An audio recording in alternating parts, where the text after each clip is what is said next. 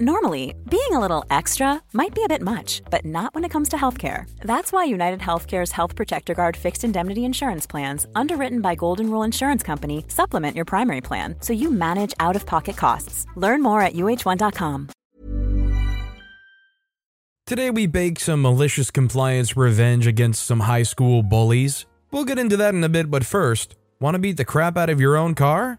Well, okay then. This is more malicious non-objection than malicious compliance, since my compliance consisted mostly of not stopping the idiot doing the stupid thing, albeit at his own request, but there's no such subreddit, so I'll have to post it here. A few weeks ago, I found myself parked next to a car that was, as far as I could tell, identical to mine. Same make, Subaru, model, Outback, color, muddy green, and probably same year, although I'm not an expert. Close enough probably. It's a popular car. I pass them all the time. My car has a largish parking lot ding on the driver's side rear door panel. No idea how it got there. Probably some kid opened his door a little too quickly or forcefully and it smacked into my car. These things happen. No need to get too worked up about it. I'd been meaning to get it fixed, and I'm a little sorry that I didn't do it because it would have saved the idiot a lot of grief. Self-inflicted grief to be sure, but still. Enter the idiot. Bog standard middle American dad.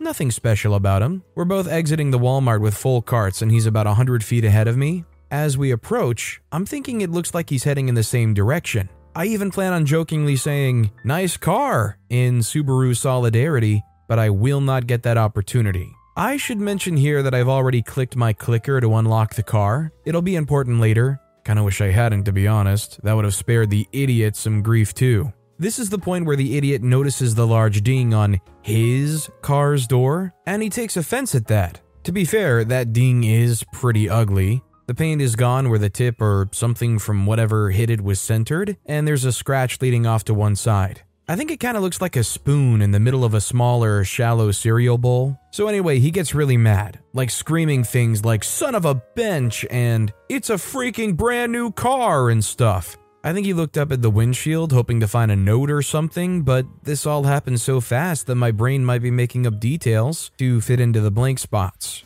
I've actually slowed down a bit by now because it's uncomfortable being around really ticked off people, and to be honest, I was super confused about what was going on. For a second, I actually forgot which car was whose. It didn't make sense for him to be hopping mad about my car having a dent. I think my brain was going, wow, 2 exactly same cars getting huge parking lot dings in them? What are the odds? But you know that weird twisted feeling where you reorient yourself from the confusion and snap back to reality?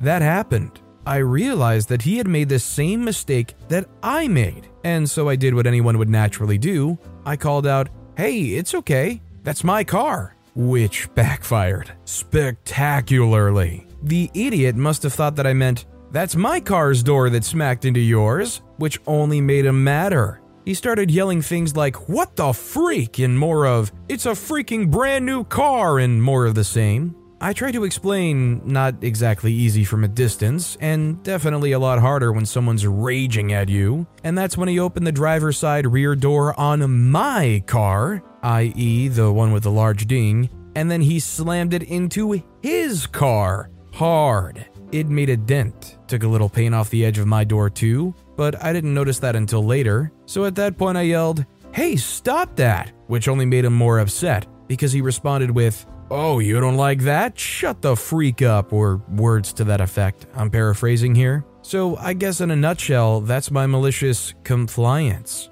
I did exactly what he said, shut the freak up and let him slam my car door into his car a couple more times. And I let him try to kick it too. There wasn't enough room between the 2 cars for a good Chuck Norris roundhouse, so he had to be satisfied with a weak sauce knee to the rear quarter panel. But kudos for trying, idiot. You gave it your best shot. I wish I was some kind of heroic Viking warrior who could come to the defense of his property, but my flabby butt, wimpy dad bod isn't up to fight in a Walmart parking lot, so I backed my cart full of ice cream and frozen tater tots right the freak out of there and started booking it back to the Walmart, intending to ask for help from a security guard. I sincerely regret that because I did not get to see the moment when the scales fell from the idiot's eyes and he realized that he'd been beating the crap out of his own car. I can only imagine that it was one of the most epic epiphanies of his angry life, and to compound my disappointment, he exited the parking lot in the opposite direction, preventing me from seeing the extent of the damage he had done. I didn't get to applaud either. This whole episode took maybe 5 minutes tops. Probably less, but aside from a little lost paint on the edge of my door that was probably going to have to be replaced anyway, I was fine. Him? Hey, I'm Ryan Reynolds. At Mint Mobile, we like to do the opposite of what Big Wireless does. They charge you a lot, we charge you a little. So naturally, when they announced they'd be raising their prices due to inflation, we decided to deflate our prices due to not hating you. That's right. We're cutting the price of Mint Unlimited from $30 a month to just $15 a month. Give it a try at mintmobile.com/switch. $45 up front for 3 months plus taxes and fees. Promo rate for new customers for limited time. Unlimited more than 40 gigabytes per month. Slows full terms at mintmobile.com. Quality sleep is essential for boosting energy, recovery, and well-being. So, take your sleep to the next level with Sleep Number. With a Sleep Number smart bed, you can individualize your comfort level and enjoy a better sleep night after night. J.D. Power ranks Sleep Number number 1 in customer satisfaction with mattresses purchased in-store. And now the Queen Sleep Number C4 smart bed is only $1,599, a saving of $300, only for a limited time. For J.D. Power 2023 award information, visit jdpower.com/awards. Only at Sleep Number stores or sleepnumber.com. Not so much. Man, if I were in OP's shoes, I would be forever kicking myself for not being able to see that epiphany moment. I wonder if it went all the way to the point of like him sitting in the driver's seat and trying to start the car and realizing, why isn't it starting? Or noticing just the right amount of things are not right in the cab. Like, why are the cup holders a little different, or the changes are missing, or there's some extra letters or pieces of paper here. Also, hi, I'm Steven, and if you guys enjoy awesome stories of malicious compliance, why not hit those like and subscribe buttons down below? That said, our next story is, you demand that we honor your reservation? Sure thing. A few years back, I worked at one of the big car rentals in a rather small city in Germany. Had 2 offices, one on the outskirts with a quite sizable lot, and a very small one at the train station. 4 official parking spots in front of the office, about 6 parking spots at the other end of the train station. At the staff parking lot, we used to not get in trouble for using parking spots we didn't pay for.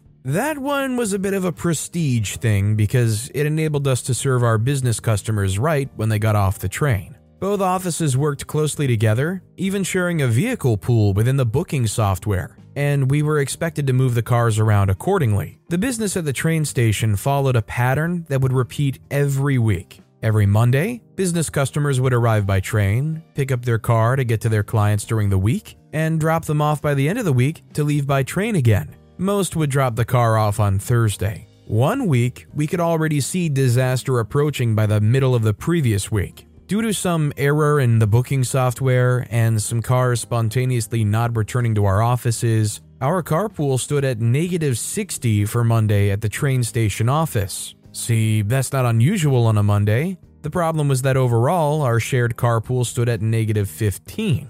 Since we're quite small and only a franchise of the car rental company, there was no way we could get extra cars from bigger stations. So we started trying to reach out to business customers to inform them that we most likely couldn't serve all reservations, and if we could maybe cancel on them. Some understood, while some insisted, and even more were not available when we tried to contact them. On Friday, my supervisor asked me if I could cover the shift at the train station office on Monday because she knew the colleague who was supposed to would mentally break if yelled at by customers. I knew it would be heck, but knowing that she would have the morning shift at the main office, we were sure that we could make it work somehow. I asked to also work on Sunday at the train station office to make sure all cars were ready for the next day, since we had around 70 reservations between 6 a.m. and 11 a.m. that day. So I worked my Sunday shift, got everything prepared as far as I could, and went home.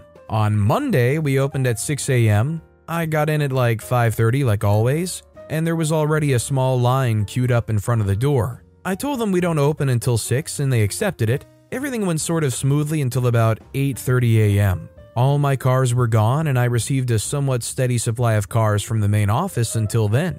I constantly kept my supervisor updated with a list of reservations and which cars from the main office I'd like to have for that, and she tried to make it work. Then she calls me to tell me that she's also out of cars due to some having to be off-fleeted due to mileage or simply not returning. I knew everything would go to shambles after that and mentally prepared for it. I started telling customers that we couldn't possibly serve their reservations. Most understood due to the fact that I didn't have any cars in front of my office, but a few insisted that they get their cars. Cue malicious compliance. I called my supervisor and told her that some clients insisted on getting a move on. Now, and no matter how. After some short venting on her side, we came up with an idea. We might not have any cars anymore, but had an incredible excess of moving vans, Mercedes Sprinter, VW Crafter and such, that we really didn't need any of. Now, the train station office isn't supposed to rent out vans, but we found a workaround for that. The transfer drivers had a company car that could be rented out, so I checked it in at my station, created the rental agreement with that, switched my view to the main office, and initiated a vehicle switch, all without ever having a physical car at my station. So the rental agreement was completed, and the transfer driver started bringing our white company-branded moving vans down to my office. I even told one especially insistent customer that I was able to fulfill his wish for an automatic transmission diesel. I will never forget the look on the face of this suit wearer when he realized he'll be driving in a moving van to his client. The train station office satisfaction rating took quite the beating after this, but we didn't really care about that since we rarely got bonuses down there anyway. Well, considering even just the last sentence that OP described, it doesn't sound like a place where the workers were even really too happy anyways. So honestly, I feel like they should just be happy that people like OP figured out some kind of solution. At least some of those customers will be happy enough that they have something to drive, right? Our next story is, high school bullies won't let me help during foods class, so I make my mother's miracle banana bread recipe as revenge. Recipe included. So all of my life since kindergarten through high school, I had bullies, ranging from students and teachers. Botox Cosmetic, out of botulinum toxin A, FDA approved for over 20 years. So, talk to your specialist to see if Botox Cosmetic is right for you. For full prescribing information, including boxed warning, visit BotoxCosmetic.com or call 877-351-0300. Remember to ask for Botox Cosmetic by name. To see for yourself and learn more, visit BotoxCosmetic.com. That's BotoxCosmetic.com. Not even lying when I say everyone hated me for reasons unknown. However, at one point in high school, I had joined foods class because, even though I'm not a fan of cooking, apparently I've got my mother's chef touch. She used to work as a cook in a restaurant once. Each kitchen had a group of 4 people each. Unfortunately, my group kept me out of making food because they thought I would be a useless cook. Now, I was never confrontational, so I just shrugged and sat to the side as they did all of the work. I got graded for it anyway because if the teacher knew they were keeping me out, they would have to involve me, one of the rare nice teachers I had. One day, it was foods class as usual, and I was sitting at my seat as the teacher gave us all our recipe list. Behold my eyes, they lit up as I saw it, banana bread. My mother had a very old recipe sheet that was passed down through the family heritage line for years and years by a single ancestor. So yeah, that sheet is all crusty, brown, and rotting, but it's still readable. The recipes on that sheet were the food of the gods because of how delicious they were. I was addicted as well, especially to the banana bread recipe on it. And I love it whenever my mom says she's making banana bread because she always uses that specific recipe for it. I often helped my mom bake as a kid whenever she made the banana bread, so I knew the recipe by heart, thus my revenge. So as we all got together to make the banana bread, I found an empty kitchen area and used it for myself and made the banana bread from my family's recipe sheet, tossing aside the one my teacher gave me. Eventually, when everyone was finished, the teacher walked around to each kitchen and taste tested the banana bread and graded each group's bread. When it got to my group, they received a B+ for theirs. The teacher almost walked away from me until I tapped her shoulder, explaining my situation about how my group never got me involved with any of the projects, and how I would like to be graded separately for my banana bread. My teacher looked back at my group with disappointment and reduced their grade a bit, ridding the B+ to just a B for lack of group cooperation. After that, she taste tested my banana bread, and immediately her eyes lit up like she just saw the face of God. She told me it was the most delicious banana bread she had ever tasted. The crunchiness of the crust on the outside and the tender softness on the inside, and the addition of chocolate chips topped it all off to an even better taste. Instant A+. My group was awestruck, and so were the rest of the students. So my foods teacher asked me to share the recipe with her and make 2 more batches. So cracking my knuckles, I went back to work, and sure enough, the other 2 came out just as delicious. From then onward, my group let me join in on their food projects, and the group's grade improved since. My final report card has an outstanding 100% A+ for foods class. In this situation, is it OP's culinary prowess that should be honored, or is it the family's amazing recipe being passed down? Also, does anybody else think, considering how things happened here, that the teacher set this up in such a way where they can scout for the best recipes, and it's like, okay, you're gonna get a 100%, but you have to tell me the recipe, and even cook it with me, just to make sure I really get it. To be fair though, I don't really blame them, because if there's such an incredible banana bread, especially the one they described with chocolate chips, which I think is cheating by the way in a banana bread, I'd want to be able to recreate it myself too. I think adding chocolate chips to any bakery good is just like an easy cheat code. It's just like a 15% better modifier in general. But with that being said, that's all the time we have for today. Now, if you want to hear another awesome malicious compliance story, check out that video on the left. Or if you missed my latest video, check out that video on the right. That said, I'll see you all next time with some more stories.